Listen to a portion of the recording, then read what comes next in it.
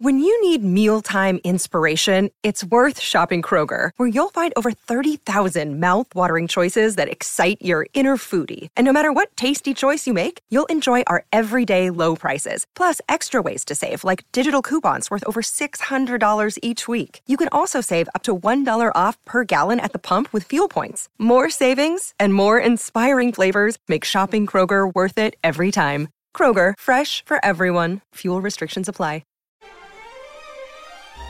Yo, what is going down, everybody? Welcome to Show Me the Meaning, Wisecracks Movie Podcast. Show me the meaning! Show me the meaning! Show me the meaning! Show me the meaning! Nazi punks, fuck off! Yes. Yeah. What up? I'm Austin Hayden. I'm joined by the Show Me the Meaning crew. We got Ryan. What up, film fans? It's me, Ryan. And we got Raymond. Hey, everybody. How's it going?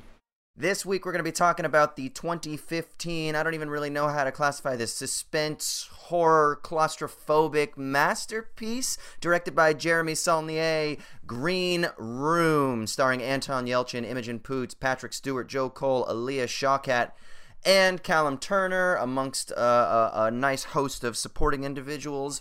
And as always, we're going to go around and talk about our first impressions. What was it like the first time we saw this movie? What was it like seeing it on a repeated viewing or viewings? Let's start with Ryan, since he is chomping at the bit, apparently, because he is so excited to scream about this. So in your best Dead Kennedys, Nazi punks, fuck off, scream, yell, or not, just tell us, what was it like the first time you saw this movie, and what was it like revisiting it? Man, I love this movie. A+. I'm just going to say it off the bat. I just love the shit out of it. And the thing I love the most about it is that I really felt like I was there, right? Very few movies, like, the stakes are real and it feels real, and it's kind of about a world that I know, which is the punk rock part, not the white nationalist part. But, being in punk rock bands and stuff, growing up, like, I just kind of feel like I knew versions of these kids, and then them being put in this situation that, felt very real and felt, and the way that it's filmed and shot, and just the way that the storytelling unfolds, which is just so, I don't want to say cynical, but very, I don't know, I'd call it real. Like, it just, like, people, some people die, like, and it's like, it's not your average Hollywood telling of something like this where, they turn into badasses and become ninjas and can fight off these Nazis all of a sudden. This is kind of a very much, like you said, a claustrophobic, mainly one setting suspense film about what would you do in this situation, but it's also dealing with some pertinent themes of, nationalists, white nationalists, whatever, all that kind of stuff too. Has these socio-political undertones that we can get into as well, while also being soaked in punk rock. So all for it. Love the movie. All right, Raymond, what's up, bro? This is one of my favorite movies. Just all right. That's all. Love fest. That's all I've got to say at the top of this. I think Jeremy Saulnier is one of the most exciting filmmakers working today. Blue Ruin is a wonderful film. He made a kind of underseen picture called Hold the Dark that is a Netflix original. I'd highly recommend it. It's streaming on Netflix there. Check that out if you dig his whole vibe. I'm always excited to talk about great movies, and this is a great movie. Sweet. Yeah, the first time I saw it was on the recommendation of my buddy Keir Seward that I used to do a film podcast with back in the day. And this was his favorite film of I guess it would have been 2016 because it came out, he's in the UK and I was living in Ireland at the time. And so it was 2016. Yeah, okay, so it was 2016 at the time. And so this was his favorite film of 2016. My favorite film of 2016 was Sing Street. And what we did on our episode was we talked about both of them. He had already seen Sing Street, but I hadn't seen Green Room. So I watched it, and then I got to listen to him gush about it for about an hour and 20 minutes or something like that. And so for me, that will always be like part of my memory of this film, is also the joy that my friends who have great taste in movies, that they kind of expressed about how great this movie was. So when I think of Green Room, I don't just think of Green Room, I also think of my friends who are like, this movie fucking rocks, right? So those sick fucks. Well, but it's so great because one of the themes of the film is that Anton Yelchin goes on this whole big like speech about how music is about live, right? You watch it, it's the moment, it's there, and then it's gone. And for me, there's something about this film that kind of also does that, you know? Like, obviously it's in digital form and you can watch it on repeat and things like that, but there's also something about it just being a sort of active theatrical performance and presentation. And I think the film tries to do that as best as possible. So for me, that was like the first thing that I noticed about this film. The energy, the fact that it seems like a DIY kind of film, even though it's obviously got a budget and there's a production team, blah, blah, blah. But it kind of has this kind of like DIY ethic about it in the way that it's messy and frenetic. And for me, that was the thing that I loved the most. Intense. Yeah, it is. It's so intense. And then on this viewing, the thing that actually caught my attention the most was also some of the beauty of it, which I hadn't realized before. So you have like this contradiction between fucking Nazi punks fuck off, which is the first song they play in front of these neo-Nazi skinheads, and the crowd is like spitting at them. And then you get this really lovely sort of like almost balletic orchestral dance where these skinheads are headbanging in this mosh pit, you know, to this music, but there's this orchestral music behind it, and there's something beautiful about it as well. And I think there's lots of cool stuff that we can talk about with how this film is made, and there's some interesting themes that we can explore. But of course, before we do that, I gotta give a little bit of a recap. Okay, so punk band The Ain't Rights take a last-minute show while touring the Pacific Northwest, where the audience are mostly neo-Nazi skinheads. They decide to open their show with the Dead Kennedys classic Nazi Punks Fuck Off, but eventually the crowd seems to dig their set, even though they're initially kind of pissed off at them.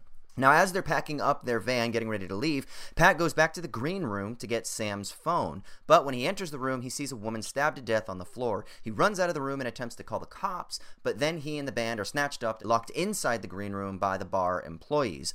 The band eventually get one of the employees, Big Justin's, gun from him and negotiate with Darcy, the leader of the pack, outside the door. He wants them to surrender, and they just want to get safe passage out. Pat, which is Anton Yelchin's character, eventually agrees, and when he goes to trade the gun, a bunch of skinheads start chopping at his arm, and they leave his hand just barely attached. The band then end up killing Big Justin, and they find a basement below the green room that they think they might be able to escape through. They end up finding out that it's used for heroin production, and there's really no way out from the basement, so they decide that the only way out is to go out through the main entrance of the green room door and fight their way out. Now, once they're out, an attack dog kills the singer, Tiger, and then Reese, the tough guy of the group, gets stabbed to death while he's climbing out of a window. So Amber, Pat, and Sam go back to the green room inside to hide. The three then explain to Daniel, one of the employees, that the skinheads actually killed his girlfriend, so he decides to help the three to try to escape, but he gets his head blown off by the bartender. Pat then kills the bartender, and then they grab the shotgun, but once they're outside, Sam is killed by the attack dog, so once again, Pat and Amber have to go back to the green room. The final plan is to lure the skinheads into the basement, get their guns so they can make their final escape and actually get out. And while Darcy and crew, Darcy is Patrick Stewart's character, they're planning this whole cover-up operation, Pat and Amber, they actually do get a hold of two guns, and they take Gabe, Macon Blair, hostage so they can escape. Then they let Gabe go so that he can go call the cops, and they trek through the woods where they end up finding Darcy by his home, and they kill him. The film ends with Pat and Amber sitting on the side of the road waiting for the cops. What a movie! All right, but before we continue, I gotta give a quick shout out to our sponsor for this week's episode, Storyblocks. Storyblocks is the complete stock solution, providing an unlimited library of 1 million plus royalty-free, high-quality video, audio, and images through cost-effective subscription plans. You know the deal. I use Storyblocks. We at Wisecrack use Storyblocks for our videos. If you need B-roll footage, if you need a song, if you need some sort of cool sound effect like a scream or a squish or a whoosh or whatever it might be, Storyblocks has access to all of this madness so that you can get it if you sign up for their all-access plan by going to storyblocks.com/wisecrack. That's storyblocks.com/wisecrack. Again, this is for all you creators out there. Don't worry about paying royalties or any of that other madness. Get that all-access plan, and you have all of the good content right at your fingertips with Storyblocks. Storyblocks.com/wisecrack, or click the link in the show notes. Now back to the show. All right, so we're going to jump into kind of peeling back some layers of this film. But before we do, we got to give a quick shout out. We have a new freaking Twitter handle that is dedicated to our little corner of the podcast interwebs here. Go to SMTM_. SMTM_pod. P-O-D. That's SMTM_POD. Give us a follow. We'll be retweeting, tweeting, talking about other stuff that either comes up in the show or maybe stuff that doesn't come up in the show, giving you heads up on what we're going to discussing in upcoming episodes. So give us a quick follow, SMTM_POD. Not like the new metal band, but as in pod. All right. This fucking film is not new metal. This film is old school punk rock with a little bit of inflection of new school punk rock attitude. Ryan, what do you got to say about this film? What do we think about this film? We said energy, we said kind of immersion. What is something that you love about this movie? Another thing, as you were talking, that reminded me of was that one scene about the that you brought up, was the orchestral score, and it's just kind of beautiful, and you're watching everybody kind of in the moment. Because I think that's a very important concept. Being in the moment. These guys, like, they don't care. They're on the road. They're just scrapping every show to get by. To get to the next place. And that's kind of the fun of being in a band. You're living in the moment, show to show, and it's just kind of like, this is the horror movie version of what could happen on the road and stuff. But I think that one minute to minute and a half sequence where the orchestra is playing while they're playing that song, it really kind of is the foundation of the movie, because it's like they've gotten to this point, there are these fishes out of water in this dark, scary place, but they're just living it up. They don't give a fuck, they play Nazi punks fuck off, no matter the consequences. And then, of course, we see what happens in the movie. But yeah, that's just kind of part of the ethos. And so I thought it was really cool how they set up their characters in the thing. And then also just being around punk houses and DIY venues and stuff. This movie feels really dirty. Right, because it's like they're in this shitty green room with these shitty people, and then like the whole like box cutting with with all them stabbing him in the arm with the box cutter. All the violence in this movie, which is super brutal and awesome and real looking to me, a real feeling. It's all not. It's like not just gratuitous for the sake of like a horror movie, but it's like this is how a fucking person that is trying to cut off your arm like would stab you a bunch, right? Yeah, like it feels gross. And then and then I think I even saw an interview with Saulnier, who said, we didn't want to have any of these gratuitous cutaways to the bodies after they were dead. Once they were dead, they were dead, and that's just that he moved on with the story. I thought that was an interesting. I'd never seen a movie do that like before in such an effective way, where you have these four main characters, and once that main singer who we've been with the whole movie gets attacked by that dog and dies. Oh fuck! It's like he's an afterthought in the movie, kind of after that, at that point. After that's the wrong word, but like we never see him again. We never see these gratuitous close-ups that you would see in a normal Hollywood movie to be like, all right, this guy's dead, and this is what happened to him. Anyway, so those were just some thoughts that I had while you were talking about the movie. Yeah. Raymond, what do you think, man? Any piggybacking off that? Oh man, I mean, there's so much to get into with a movie like this that is so. I love movies that are just like fucking freight trains. Like they set the stage very clearly. You know who these characters are. You know what the predicament is, and then you just kind of follow that predicament until its natural conclusion, or unnatural conclusion, or upsettingly unnatural conclusion, or. But one of the things kind of that you were talking about with regards to that opening sequence or not opening, but the sequence where the diegetic music drops out and they go into the score, and Jeremy Saulnier deploys what he claims is the first time he's ever used slow motion in his entire feature filmmaking career. Like 3 movies? Yeah, at this point, this was his third feature. But it is still one of those things where, like, people have a tendency to lean on these kind of storytelling conventions. And he said on the commentary for this that it was a choice for him that was like, these people are going to be doing such monstrous and terrible things, but he wanted to actually show them in this sort of like human moment. And I think that there is, like you said, Ryan, there is kind of a key to that unlocks certain aspects of the movie. One of the things that I love so much about this film is that there's this kind of through line of like competing narratives being told, that the most obvious example of which is the desert island bands, that when they're giving the interview at the beginning and they all say like the band that they think a punk rock band should be, most inspired by, they all say like the Misfits and the Dead Kennedys. I can't remember exactly. And then of course later on when shit hits the fan, they're like, okay, let's just have a moment of honesty real quick. My team is Simon and Garfunkel, and they kind of go around and do it again.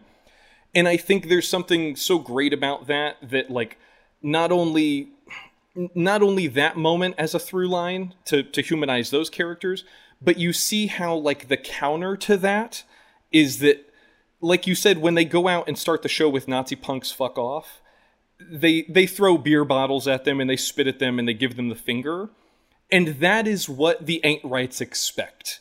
And that is the limit of what the Ain't Rights think is like physically possible to happen to them within this place. That there is still like a social contract that even like Nazis are bound by. And one of the most insane things in this movie is that they continue to believe the narratives that the Nazis are spinning for them in the same way that they're like kind of convincing themselves of their own narrative. Like they have all these great scenes. For example, the one with Eric Edelstein, where they the big guy with the gun, where they get him in the arm bar, which is such a great touch that like, yeah, one of these members is just like a practitioner of MMA and he does this to stay in shape or whatever. Yeah. And he's like such a valuable asset in the corner. But the movie never, other than like when he puts the one guy up against the wall at the beginning at the Mexican restaurant, the movie never draws attention to that. It's not played like a Chekhov's gun or whatever. It's one little line. They just say like slow down jujitsu or something like exactly, that. And that's all they need to say. And then this is, and just his attitude, he's the tough guy, right? He always wants to start shit. And so you're like, okay, so this is the guy that trains, he works out, the rest of them aren't, so yeah, 100%. But they have this thing where they start, and Jeremy Saulnier even calls attention to it in the commentary, where they start like playing detective, where they're like, okay, empty all the pockets, let's see if we can find a phone. Empty his pockets to make sure that he doesn't have another weapon. Okay, he's got a box cutter, and they don't think in the moment to check for him if he has a phone, and then it's too late by the time they find out that he does. And on the other side of the door, Darcy and all of the Nazis and stuff are building their own narratives, not only with the lies that they're telling the kids, but they're also basically like, there is something interesting within this movie that like the bad guys have to know that they are the bad guys. Like by the end of the movie, the guy who has the dogs is telling them like the attack command is FOSS and it's the only command that you'll need. Like these people are hammers and they acknowledge that the rest of the world is just nails. So much so that even when like they have to spin yarns to get themselves out of trouble, it's just a different form of violence that has been committed at their venue. It's like the police come up to investigate a stabbing, and they convince two twin skinheads to stab each other, like playfully, because they understand. That was awesome. They understand what the Ain't Rights don't. The Ain't Rights think they're like hardcore because they get up and scream into microphones.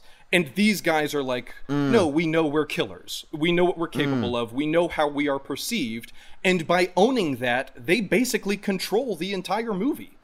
Up to the point where like even by the end of it, another example of the way that they like turn the stabbing narrative. So like, no, a stabbing did take place here, but it's a friendly stabbing. They spin the narrative at the end of the thing too, where it's like, we're not going to try and deny that we killed all these people. We're just going to create a narrative by which we had some sort of like moral justification, like they were trespassing and stealing our gasoline and stuff like that. And by like owning their evil, and that's one of the fucking great things about this movie. It is like pure, uncut, unadulterated evil that they are up against. They are able to control the narrative, like both physically and, in the story sense throughout the entire movie. And it's just such a sharp piece of writing. I think that like it kind of reminds me, I've been rewatching all the Tim Burton movies lately, and I recently rewatched Mars Attacks. And one of the best running gags in Mars Attacks is that all of the humans keep assuming that the Martians are acting in good faith, when it's like painfully transparent that like every single time they meet up with them, they get obliterated. And there's kind of a weird natural running thing in this where these kids start to like, they keep taking these Nazis at their word when Macon Blair says, like, just wait here and I'll be right back. And he comes back with a fucking gun. If they had just said, like, fuck that, we're not trusting a Nazi, and beat it out of the green room at that point, the movie could have been over. Like, they could have gotten away. And it's just one of those things where, like, these kids, they want to trust that, like, no matter what their differences are with these people, and they are multitudinous. Like, I don't think any of the kids are white supremacists by any means, but they still trust that they are humans. And no, they're not up against humans. They're up against fucking evil. And I love how clear the movie is about that. Sorry for rambling. That was a good fucking ramble. Now, hold on. I tried to take notes on this because there's a lot of shit to peel back here. But before we do, we've been getting just a little bit of shit talking in the chat that says that this isn't live. So I just want to say, guess what? By the very fact that I acknowledge that, Big Smoke, we're fucking live, man. This is fucking live. So if you want to come at us... Oh, we are? You can come... this is in the future. They're thinking this is pre-recorded, which means get involved in the freaking chat. So if you're in the chat, get involved in the chat. We are definitely monitoring the chat. So Big Smoke, you may have bailed on us because I think it said that you said you were going to bail, but we're putting you on blast right now. So everybody, if you want, we can drop little jokes about Big Smoke because now I'm throwing smoke at Big Smoke. So if Big Smoke ever comes back, we can remember that. No, I'm just kidding. Big Smoke, we love you. Come back. But yes, we are watching I also, real quick before you go on your next point, I'm also watching the chat, and there are also some folks who are chiming in and making jokes about how we are insulting their German culture. And to that I say, Nazi punks, fuck off. I know you're being ironic, but I think there's enough ironic hatred and racism on the internet already. So fuck off, Nazi punks. Yeah, and here's the deal. I don't you're have Nazi. my chat open.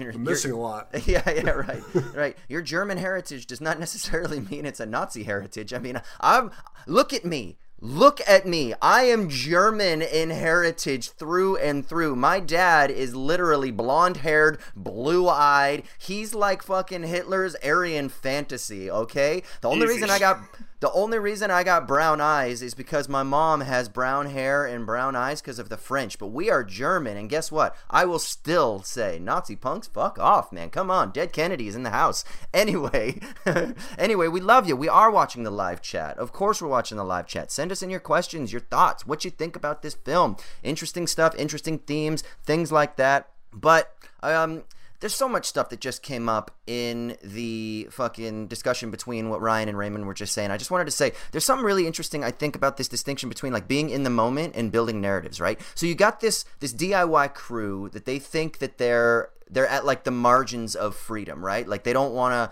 to do anything digitally. They maybe want to like print like a 7-inch because analog's more real. It's kind of like more authentic and earthy and stuff like that. And they're at like the edge of this DIY punk ethic, which is super sick, but for them that's freedom, right? And I like something that we might be able to kind of like contrast this with is for them, they think in terms of kind of like impulsive, like being in the moment, being free, not necessarily having a plan, right? They keep running out of gas because they don't really have a good plan. Their show gets canceled, they don't have any money because they don't really have a plan. They're kind of just like in the moment, flying by the seat of their pants sort of thing. And I think that's through and through to what they're doing. They're not really trying to be institutionalized in any way. And maybe we could think of even as story or narrative as being a form of like structure and control and institutionalization, right? But then what happens is you contrast that with once they get put into this setting, and this setting is a story. It's a narrative, and it's a narrative of this kind of like neo-Nazi ethic, right? This ethic that is holding this community together where they're selling drugs, where they're committing other crimes. They kill the one girl because her and her partner are going to be leaving the skinhead way of life, apparently. So they kill the one, right? So there's this community that is being held together by narrative. And then what happens? The first act of the band to try to get out of the green room is they kind of just say, fuck it, right? Which is them again doing their let's DIY, we're fucking anarchists, there is no narrative, let's just fucking get out. And then what happens? Well, the lead singer dies and the tough guy dies instantly, right?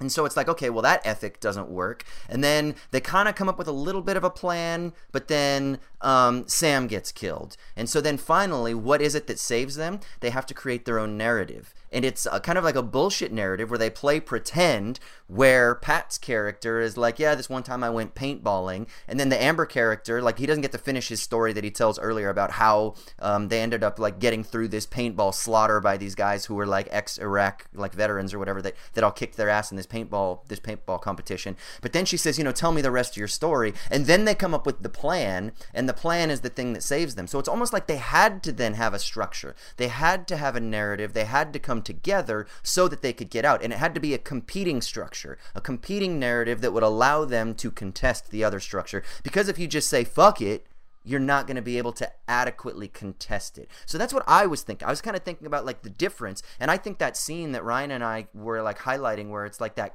orchestral balletic dance where they're in the fucking mosh pit and the music is playing, is that wonderful contradiction between those two. You've got the in the moment flow that looks like chaos, but it's also organized, right? So it's like, what do? How do you organize the impulsive power of punk rock that is just like, you know, tear down the establishment, say what you want, express yourself in your freedom, right? How do you compare that, or how do you control that and contain that in a way that's productive? Or is there a way that it can be productive and powerful? And I think that's one of the cool things that this film also maybe explores thematically. What do you think? Am I reading too much into it?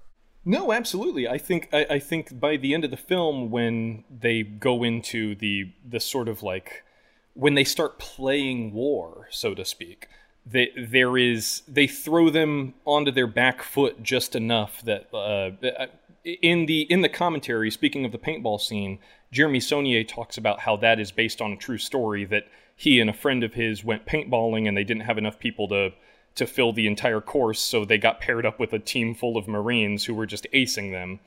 And then when they were like, well, they just expect us to fucking, like, cower back here and just try to, like, you know, lean up and shoot every once in a while. What if we just run out there and see what they do? And will that throw them off just enough to get the upper hand, however briefly? And sure enough, they won a round by doing that. And that is like, it's such a cool little sequence at the end there, how, like, Imogen Poots is like, they're counting down the shells that he has in the shotgun, and she, like, dangles the one body down, and he doesn't fall for it, and then Anton Yelchin distracts the guy again, and then she calls him back again, and she's dangling a new body down, and that time he takes the bait.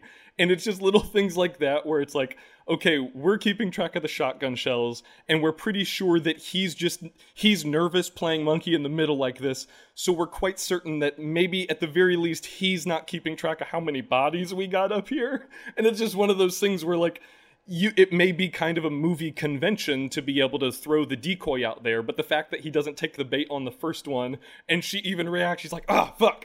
And it's just like, they just have to, like, reload with a different body and try it again. And if he doesn't take the bait with that last shotgun shell, it's just like, okay, I guess we just got to storm him. You know, one or the other of us, or maybe both will die. But this is like, all right, we're going to throw one more clay pigeon at it. I also love that the narrative convention for a movie like this would be, oh, once they find the basement, they would find an exit. And I love that it's a dead end. I love that it just becomes more universe building. And it's like, okay, well, now we just have, 4 more corners to hide in. Like, there's this great or 4 more corners to be trapped in, which is another important thing. Sure, it's like, certainly. Yeah, it's the claustrophobia. It's the no way out sort of thing. Ryan, someone in the chats, Big Boss, says, what did you guys think of the gore in the movie? What are your thoughts of the gore in this film? You said that it was realistic before. Effective. Yeah, what do you think? Yeah, I mean, we kind of touched on it earlier, just how it feels gross and dirty when it's happening. It's very effective, especially the slicing with the box cutter scene and all the like.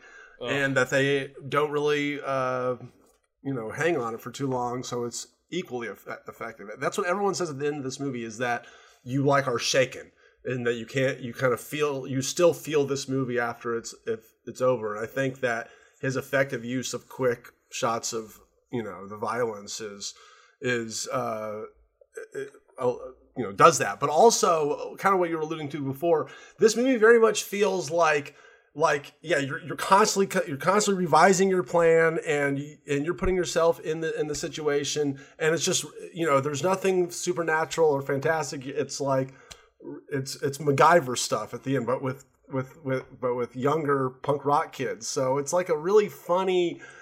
You don't want to laugh because they're in this dire situation with these Nazis and stuff, but you are kind of like the whole time, it's almost funny how helpless they are, and how every little stupid plan that they have is kind of like, oh yeah, maybe that's so stupid it actually might work, but you're probably going to get killed. And then people do. So well, yeah, the thing I love about it... There's a weird, dark sense of humor to this movie. Yeah, the thing I love about it, too, is, like, I was thinking of You're Next when I was watching this. You remember how, like, shit's going crazy in You're Next, but then, of course, the woman who ends up kind of, like, saving the day is because she grew up in a survivalist camp, and so she's got, like, all these skills and shit like that. There's none of that in this. These are just ordinary people, and nobody really knows how to use a gun, and nobody really knows how to use a knife, and nobody really knows tactics and strategies and plans. And the thing I love about it is that, like, even when Imogen Poots at the end is holding the shotgun, you're like, okay, like this character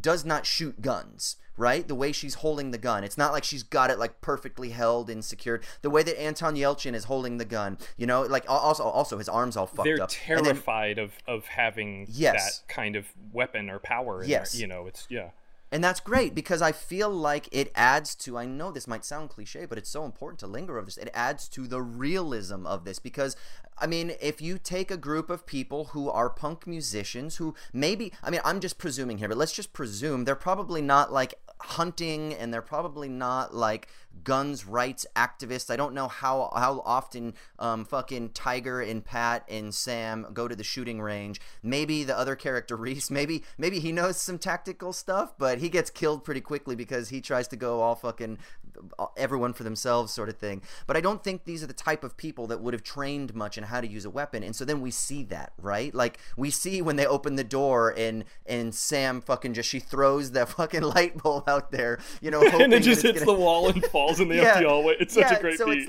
It's like everyone has a good plan until they get punched in the mouth, sort of thing, and they got fucking punched in the mouth, and their plans, they don't work to what's actually in front of them, Yeah, you bring that aspect up, and that's one of the I think, very, very canny aspects of this film, and not only the filmmaking, but all credit to the performers. Anton Yelchin, phenomenal in this film, rest in peace.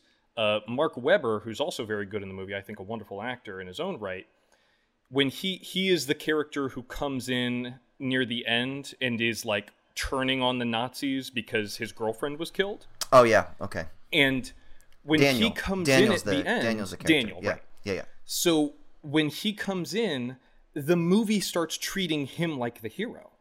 The movie starts treating him like the guy. Okay, he's on his turf. He knows these people. He knows what they're capable of, and he quite likely is capable of it as well.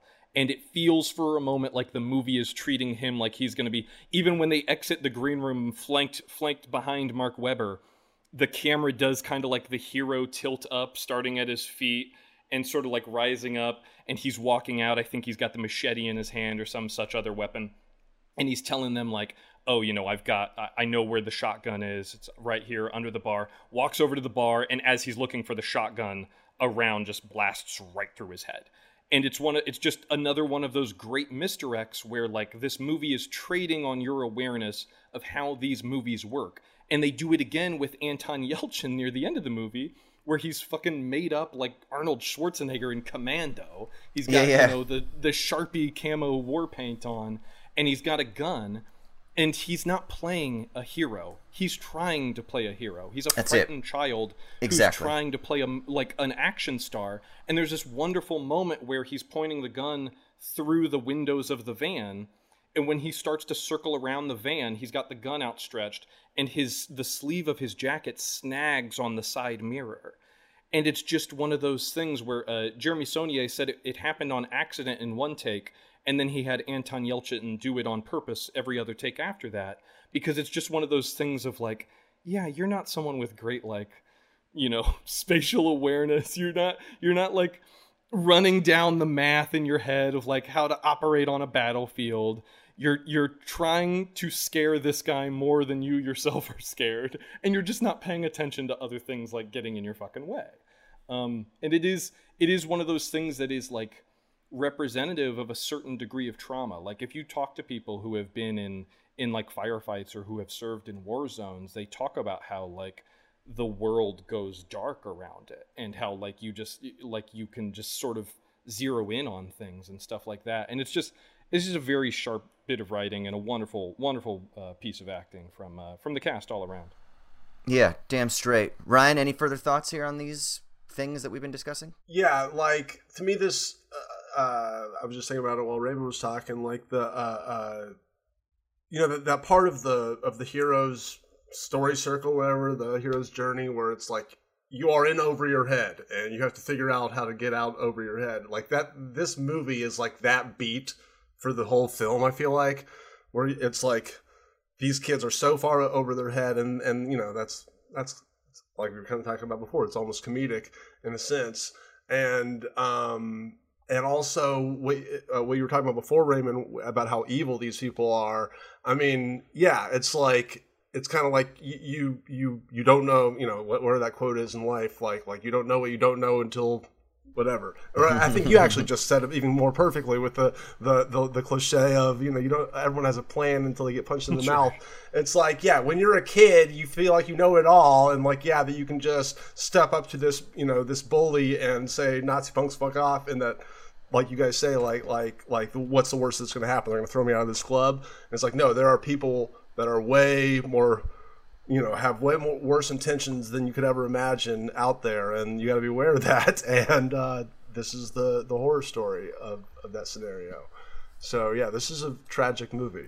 It is a fucking tragic movie. Effective. What do we think of the end bit where they're constantly talking about their desert island? Like, what's the importance of the desert island album or band, right? Like, at first, is it that they're trying to be super like true to their roots, where they're sitting in the interview with the guy and he's saying, "What's your desert island band?" and they're all like naming these kind of independent or these authentic punk bands to be like, or like influences of punk bands, right? That or someone mentions Black Sabbath, right? And so it's like there's that, and then once they're in that scary situation, then they start kind of like saying actually what their real desert island band is, and it's a little bit more like pop type of albums or pop type of music. And then at the very end, when Anton Yelchin and Imogen Poots are sitting there, the Pat and Amber characters, he says, "I think I know what my one is. I know what my desert island band is." After not being able to say what it was in both scenarios before, he just couldn't figure it out. And now he finally gets it. And she looks at him and she says, "Tell someone who gives a shit." So, like, what is going on there? There's no salvation? Is that kind of the idea? Like, is that why this is a tragic film? Like, it doesn't matter. Like, there's nothing. I think, like, yeah. Go ahead. There is a notion that, like, for all of the ain't rights kind of like protestations at like social media and going digital and wanting to do things the real way, because that to them is more authentic, there still is this kind of suggestion that notion of authenticity, that kind of curated authenticity, is still something of an affect in and of itself. Like, you're kind of damned if you do, damned if you don't, because if you do everything the hard way, the punk way, the way that they are doing it, like, the notion is that makes it more authentic. But if it's disingenuous and if it's all an affect, then like, what are you really accomplishing? And I think that's what he's underscoring with the Desert Island picks, is like, they go on that radio show and they want to prove their punk bona fides, so they say all the, all the stock answers from the characters that they are playing within that interview, the characters that they play on stage. And this, like, by the end of the movie, their characters have been stripped away. This comes back to that thing I was saying before, where like these characters projecting the notions of themselves in these like spaces in which they circulate, once again, they can't imagine any greater conflict than like, oh, we got to siphon some gas. We got to, like, their idea of living like outlaws is stealing some gas from the ice rink and, getting beer bottles thrown at them at some Nazi punk roadhouse. But they can't possibly imagine the notion that they aren't immortal. They can't possibly imagine the notion that, like, their circle is only 1 degree away from pure fucking evil. And by the end of the movie, when he's like, oh yeah, I know what my Desert Island Band is, and Imogen Poots says like, who gives a fuck?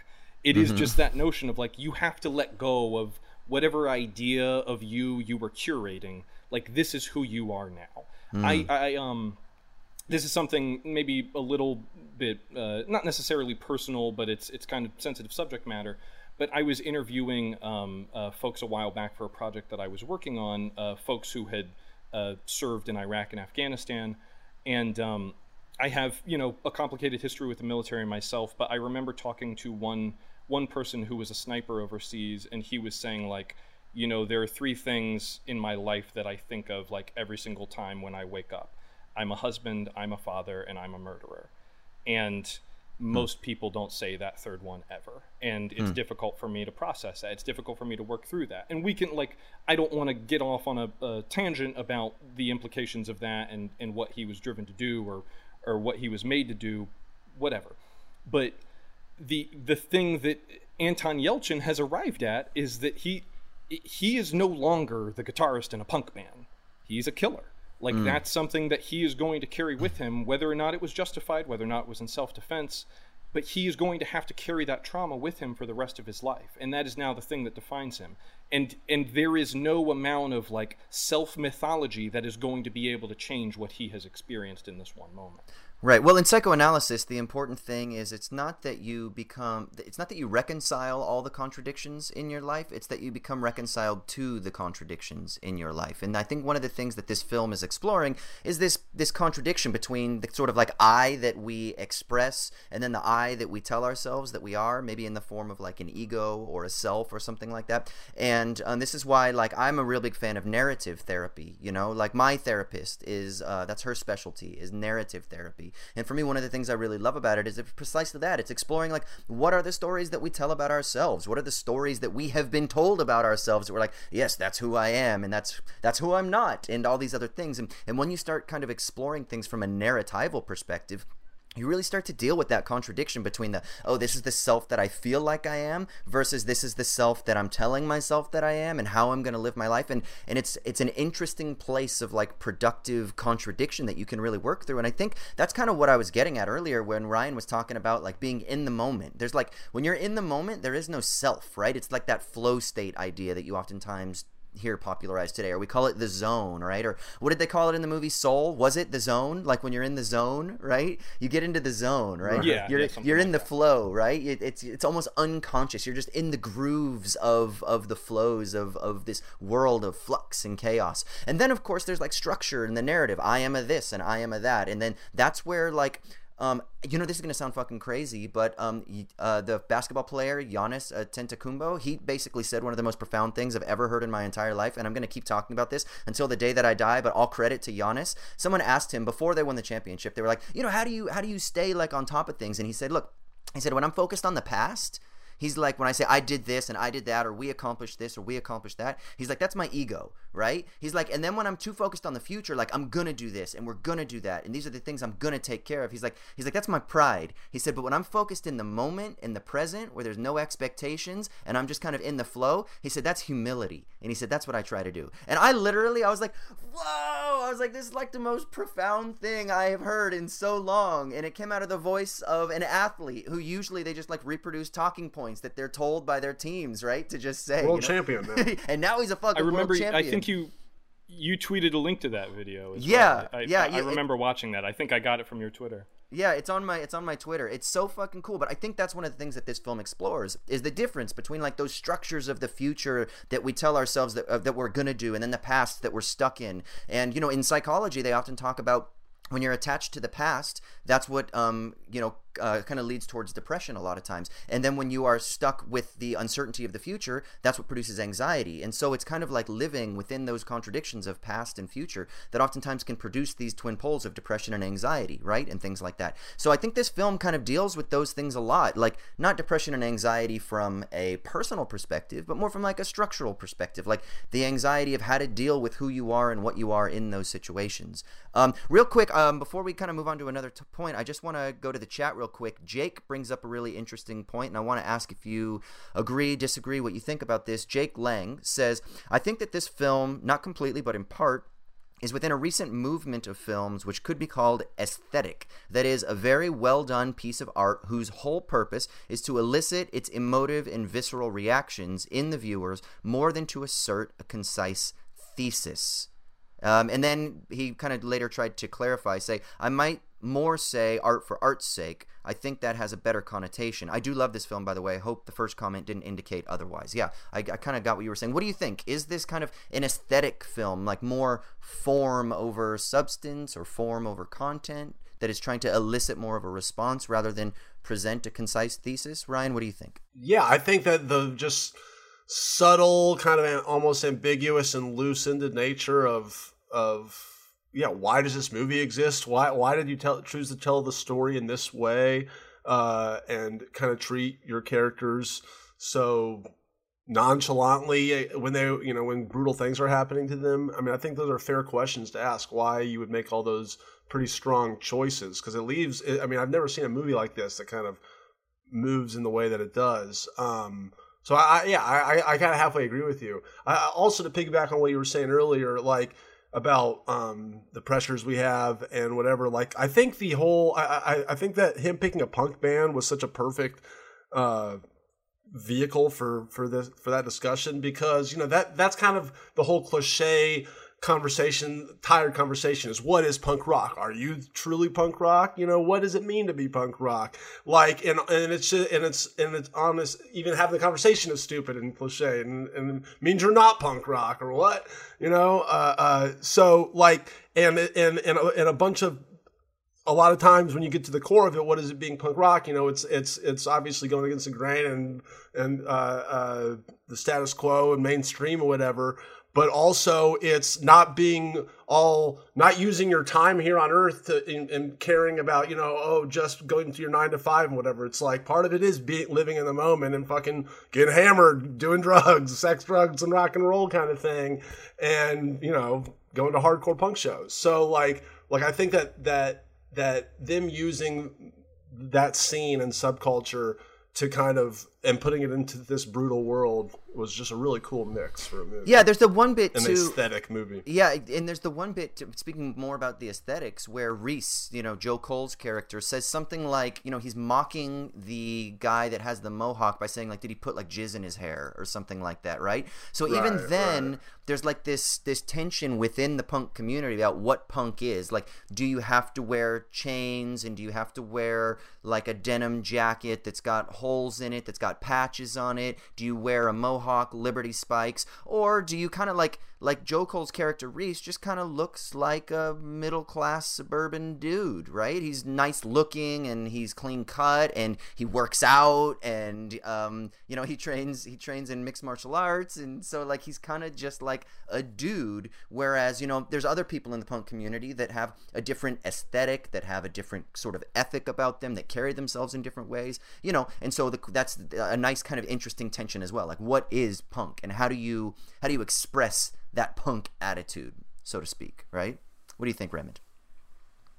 Well, it also asks the question of, if punk is this sort of aspect of the counterculture, or it's meant to rebuke the system, how do you define yourself within that space, or that counterculture, or that niche, when that aesthetic and that worldview is being co-opted by a worldview that you find abhorrent?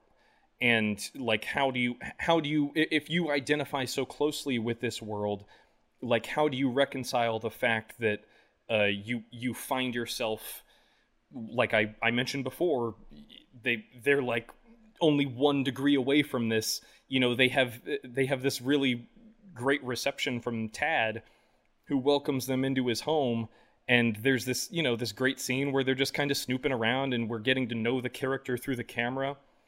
And that guy who's so nice and welcoming and accommodating is like, oh yeah, my cousin, he hangs out in this in this sort of area of Oregon. I don't necessarily know if you guys want to go play there, but I can probably hook you up with a gig if you want it. Yeah. And it's like, okay, well, I mean, we trust this guy. Like, and he even tells him, like, I'm going to be honest with you, it's pretty right wing. And they're just like, once again, it feeds into this narrative in their head that, like, well, punk is punk, and they're gonna live and let live, and we can just ignore the Confederate flag on the wall or whatever. And there is that there's this amazing moment where they trip the breaker in order to get everyone to leave so that they can dispose of the ain't rights without like the audience there. And when Patrick Stewart comes out to tell everyone, like, oh, we tripped our main, we're gonna have to, we'll do another show later, and I'll refund cover charges. And then he says, I can't even remember what the line is, but he says something like, and don't forget there's a bake sale over the week. Like there's some weird addendum on their way out where he's like, and sign up for the call tree or something like that. Yeah, well, because he says something like, remember, this is more than a something, it's a movement.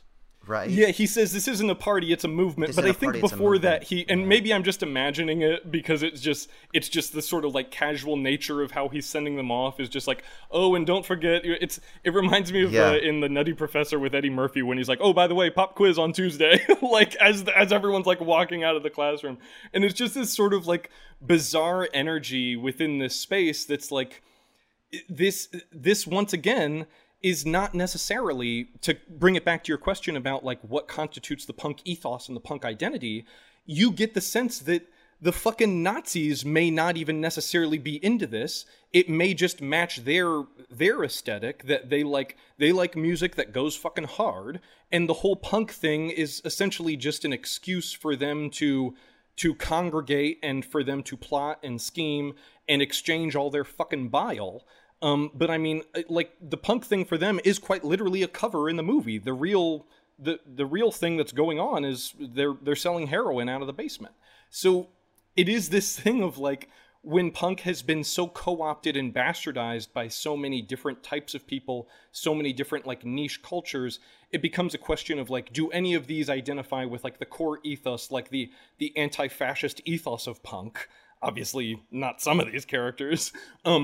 But are they all just essentially using it as a part of an aesthetic? Is it just an affect for everyone so that their true nature can fly under the radar, be that for good or ill?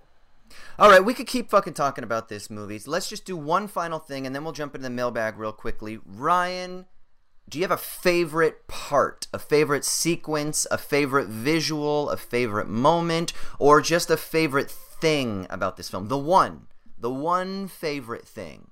When someone says green room, what do you want to just like burst out and be like, oh my God, you got to see this? Another day is here, and you're ready for it. What to wear? Check. Breakfast, lunch, and dinner? Check. Planning for what's next and how to save for it? That's where Bank of America can help. For your financial to-dos, Bank of America has experts ready to help get you closer to your goals. Get started at one of our local financial centers or 24/7 in our mobile banking app. Find a location near you at bankofamerica.com/talktous. What would you like the power to do? Mobile banking requires downloading the app and is only available for select devices. Message and data rates may apply. Bank of America NA, member FDIC. I mean, I don't do that, but I always think about fucking Anton Yelchin getting his arm stabbed. Great prosthetic is what work. I think about. Great prosthetic work. Yeah. In this movie. So that fucked me up. Yeah. I thought you were gonna ask me what my island punk band. Okay, then let's do it. What's your island band? Come on. Desert Island. I mean, like a Desert Island punk band. Like I'm gonna go a little deeper cut. I'm gonna go Butthole Surfers. I know shit. They're a little more post punk rock, you know what I mean, or whatever the fuck you want to call it. But Butthole Surfers is where it's at for me, you know. And what about you, motherfucker? Well, so I grew up in Southern California where it was skate punk all the way. So if I'm gonna go like punk, Desert Island punk band, I'm gonna go Pennywise. We used to go to Pennywise concerts all the time. Like, one of my best friends was cousins with the bass player, so Randy, the bass player from Pennywise. So we used to go all the time. So I'm gonna fucking go Pennywise. My first concert that I ever went to, when I was 16, like real concert. I'd been to other concerts, but my first concert by myself with my friend, it was Blink-182, Unwritten Law, and a band called Phoenix TX. They used to be called River Phoenix, but then they had to I change know their them. name. Yeah, Phoenix TX. Yeah. And so that was like the first show. So that was like the music that I grew up in. And then more on the skate punk side, it was, Assorted Jelly Beans, No Effects, like I said, Pennywise, and then of course Assorted Jelly Beans. Yeah, hell fucking yeah. Assorted Jelly Beans, man. So it wasn't until I got older that I really got into like more old school kind of like, Descendants, Dead Kennedys, Suicidal Tendencies, stuff like that, which I still love them. But if I'm going to be on a desert island, I want like something more melodic. So I'm going to go Pennywise. And actually the weird thing is people are going to hate me for this. I love Jim, the singer from Pennywise, but my favorite Pennywise album is actually when Zoli came over and he did the album with them. Yeah, and so his voice, because I just forgot the name of the band that he is the lead singer of. They're also amazing. It just went out of my head. But his voice to me is amazing. Like I said, I love Jim, but that album is like one of my favorite punk albums ever. So I would just say Pennywise. But yeah. All right. Okay. Raymond? Screeching Weasel would be my number 2. Sorry. Yeah. Go Raymond. Raymond. I'm fairly eclectic. I like a lot of music, but I'm not as hardcore into punk as you guys seem to be. I think as close to punk as I get, and I guess they're punk in their day in a certain way, although their sound evolved a lot. But as far as like my favorite bands go, the closest to punk I get is The Clash. I love The Clash. Yeah. And outside of the punk world, being a good small town Ohio boy, I'll probably catch heat for this, but I grew up, not necessarily grew up, but when I was in high school was when the Black Keys were really hitting hard. They're legit. Their sound has changed quite a bit now. Be that as it may, I still really enjoy their music, and a lot of their early albums I love to death. That was one of my favorite bands in high school. And one more thing I will say about the movie Green Room is I just have to acknowledge the second to last shot, which to me is actually the last shot, where the dog trots back to its owner and lays down to die. Yes. A really beautiful moment. In my mind, that is the end of the movie. And that to me just, it puts a perfect encapsulation on, we've talked about, is this style over substance? I don't think it is. I think there's a whole lot under the hood with this movie. And to me, the dog is a perfect representative of violent racist extremism, that this sort of stuff can be ingrained into people. It doesn't necessarily mean that they are bad or inhuman. It just means that they have been broken in the wrong ways. And I think that dog is the ultimate symbol of that. It is the movie's conceit that this dog has been bred to hate. It wasn't born with hate in its heart. And I think, that brings us full circle to that moment near the beginning of the film where all these people are dancing in this really beautiful, transcendent way. And it's like, yeah, but to begin like untangling hate and deprogramming hate, we first have to understand it as a human emotion. And I think that's what this movie is very, very smart about. I love Green Room. Yeah, the last thing I'll say, too, just to kind of like add to that, I think this really fits with what we've been talking about, the difference between being in the moment, let's say the natural, the kind of purely impulsive, maybe the instinctual, and the narrative and the story we tell. This fighting dog is only violent. Its instincts are only geared towards the violence to kill when it's operating under a particular story, a narrative, and a structure that is kind of forcing it to do the dastardly deeds, right? But when it's freed from that, it actually loves, and it goes over and it lays its head on this kind of like bad guy's arms, right? So there's something also about, the kind of like simplicity and beauty of nature and the instinctual and the thing that seems violent that is kind of hidden by the stories that we tell, right? So I think that is kind of lovely. Yeah, Ryan, go ahead. I know we're kind of here at the end though. Yeah. I mean, like to me, all these things we're talking about, the Nazis basically being these symbols and stuff, I think is pertinent. But I do wish that if they were going to delve more into, what makes a white nationalist, which I think it's good that they didn't. They just kind of left that a little more open. But like, I do think I think when you watch this movie, you don't really understand, their philosophy or ideology. You're just supposed to, you go Nazi bad, they suck. So, right. And we're moving on, but like, yeah, like there's a version of this movie where, and I feel like it's been made to American History X, gets into this and stuff about, like the true psychology of a white nationalist and what that means. But yeah, it would have been interesting for, another version of this where they would actually delve into that. What do you think? This movie is kind of like dovetailing off of one of my favorite movies and one of my favorite John Carpenter films, Assault on Precinct 13. And similar to what you're saying, Ryan, in Assault on Precinct 13, because that is itself kind of a riff on Rio Bravo. John Carpenter is kind of like treating the gang, and he's like, the gang is written and photographed the way that old movies, like, this is a dicey political thing, but really old westerns like Rio Bravo paint Native Americans as an uncomplicated evil. Obviously, that is a very racist way to depict Native Americans, but that's the fact of how they were portrayed in a lot of old westerns. Assault on Precinct 13 does the same thing with the fucking gang, where it's like, they're just this relentless force of evil. And then in Green Room, you're right. They don't like dig into like, what is the animating philosophy of these people? You kind of come into the movie understanding like, yeah, I don't think good guys really deck out their fucking nightclubs with all this shit. Like, I don't think good guys wear fucking SS patches on their jacket. Like, at a certain point, it recalls that Mitchell and Webb look sketch where they, you know, it's a very famous sketch where they turn to each other and they say, you know, are we the baddies? And it's like, yeah, you're wearing fucking skulls on your hat. Like, in that, like, that comes back to what I was saying before. Like, this is... They are presented as human, but it is still very uncomplicated in its depiction of evil. Like, these folks know that they're not doing the right thing by, like, well, I guess to clean up this mess, we've got to, like, force two of our friends to stab each other, murder a handful of kids, and maybe sacrifice a handful of dogs. Like, there's no good thing that ends with this kind of fucking bloodbath. And I think the movie's very, very smart about how it presents them in that light, Ryan. I think that the last thing that I'll say, and we're not going to be able to get into the mailbag this time, but I'll give a quick shout out on how you can contact us. But the last thing I'll say is that it is a really great discussion, and this gets us right into like the philosophy of art. Is when something is style over substance, we might say, is there actually substance in the style, right? And vice versa. Is there style in the substance? And are they really as separated as we tend to think? When something is aesthetic, it has to use certain aesthetics that carry with them implicit meanings. So like Ryan just brought up, this idea that you have, you know, these caricatured individuals that we just automatically know, okay, neo-Nazi boots and braces, skinheads, far right equals the bad guys. It's because all of that meaning has already been kind of inherited, if you will, through the aesthetic. So then when you have certain types of music and sound and pace and all these things,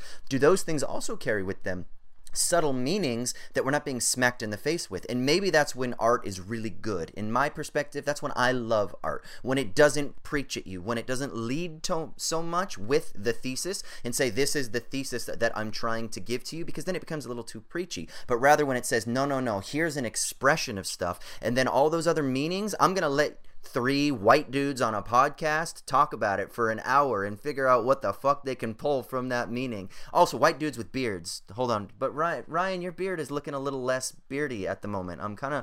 What's up, dude? You got to grow... Yeah, well... Yeah. It doesn't grow well. No, I love your beard, bro. Come on. It's patchy, baby. Yeah, fucking let that shit grow. Anyway, listen, if you want to contribute out there, if you're listening to us, you can call us and you can leave us a voicemail at 1-213-534-8807. That's 1-213-534-8807. You can also email us, movies@wisecrack.co. That's movies@wisecrack.co.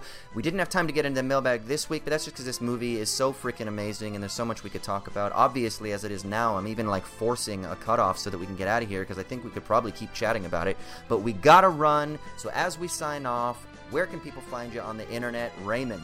Yeah, you can find me as always over on Twitter and Letterboxd. I'm at Crematoria, and yeah, like we said before, now you can find us all maybe at SMTM_pod. So check us out there on Twitter as well.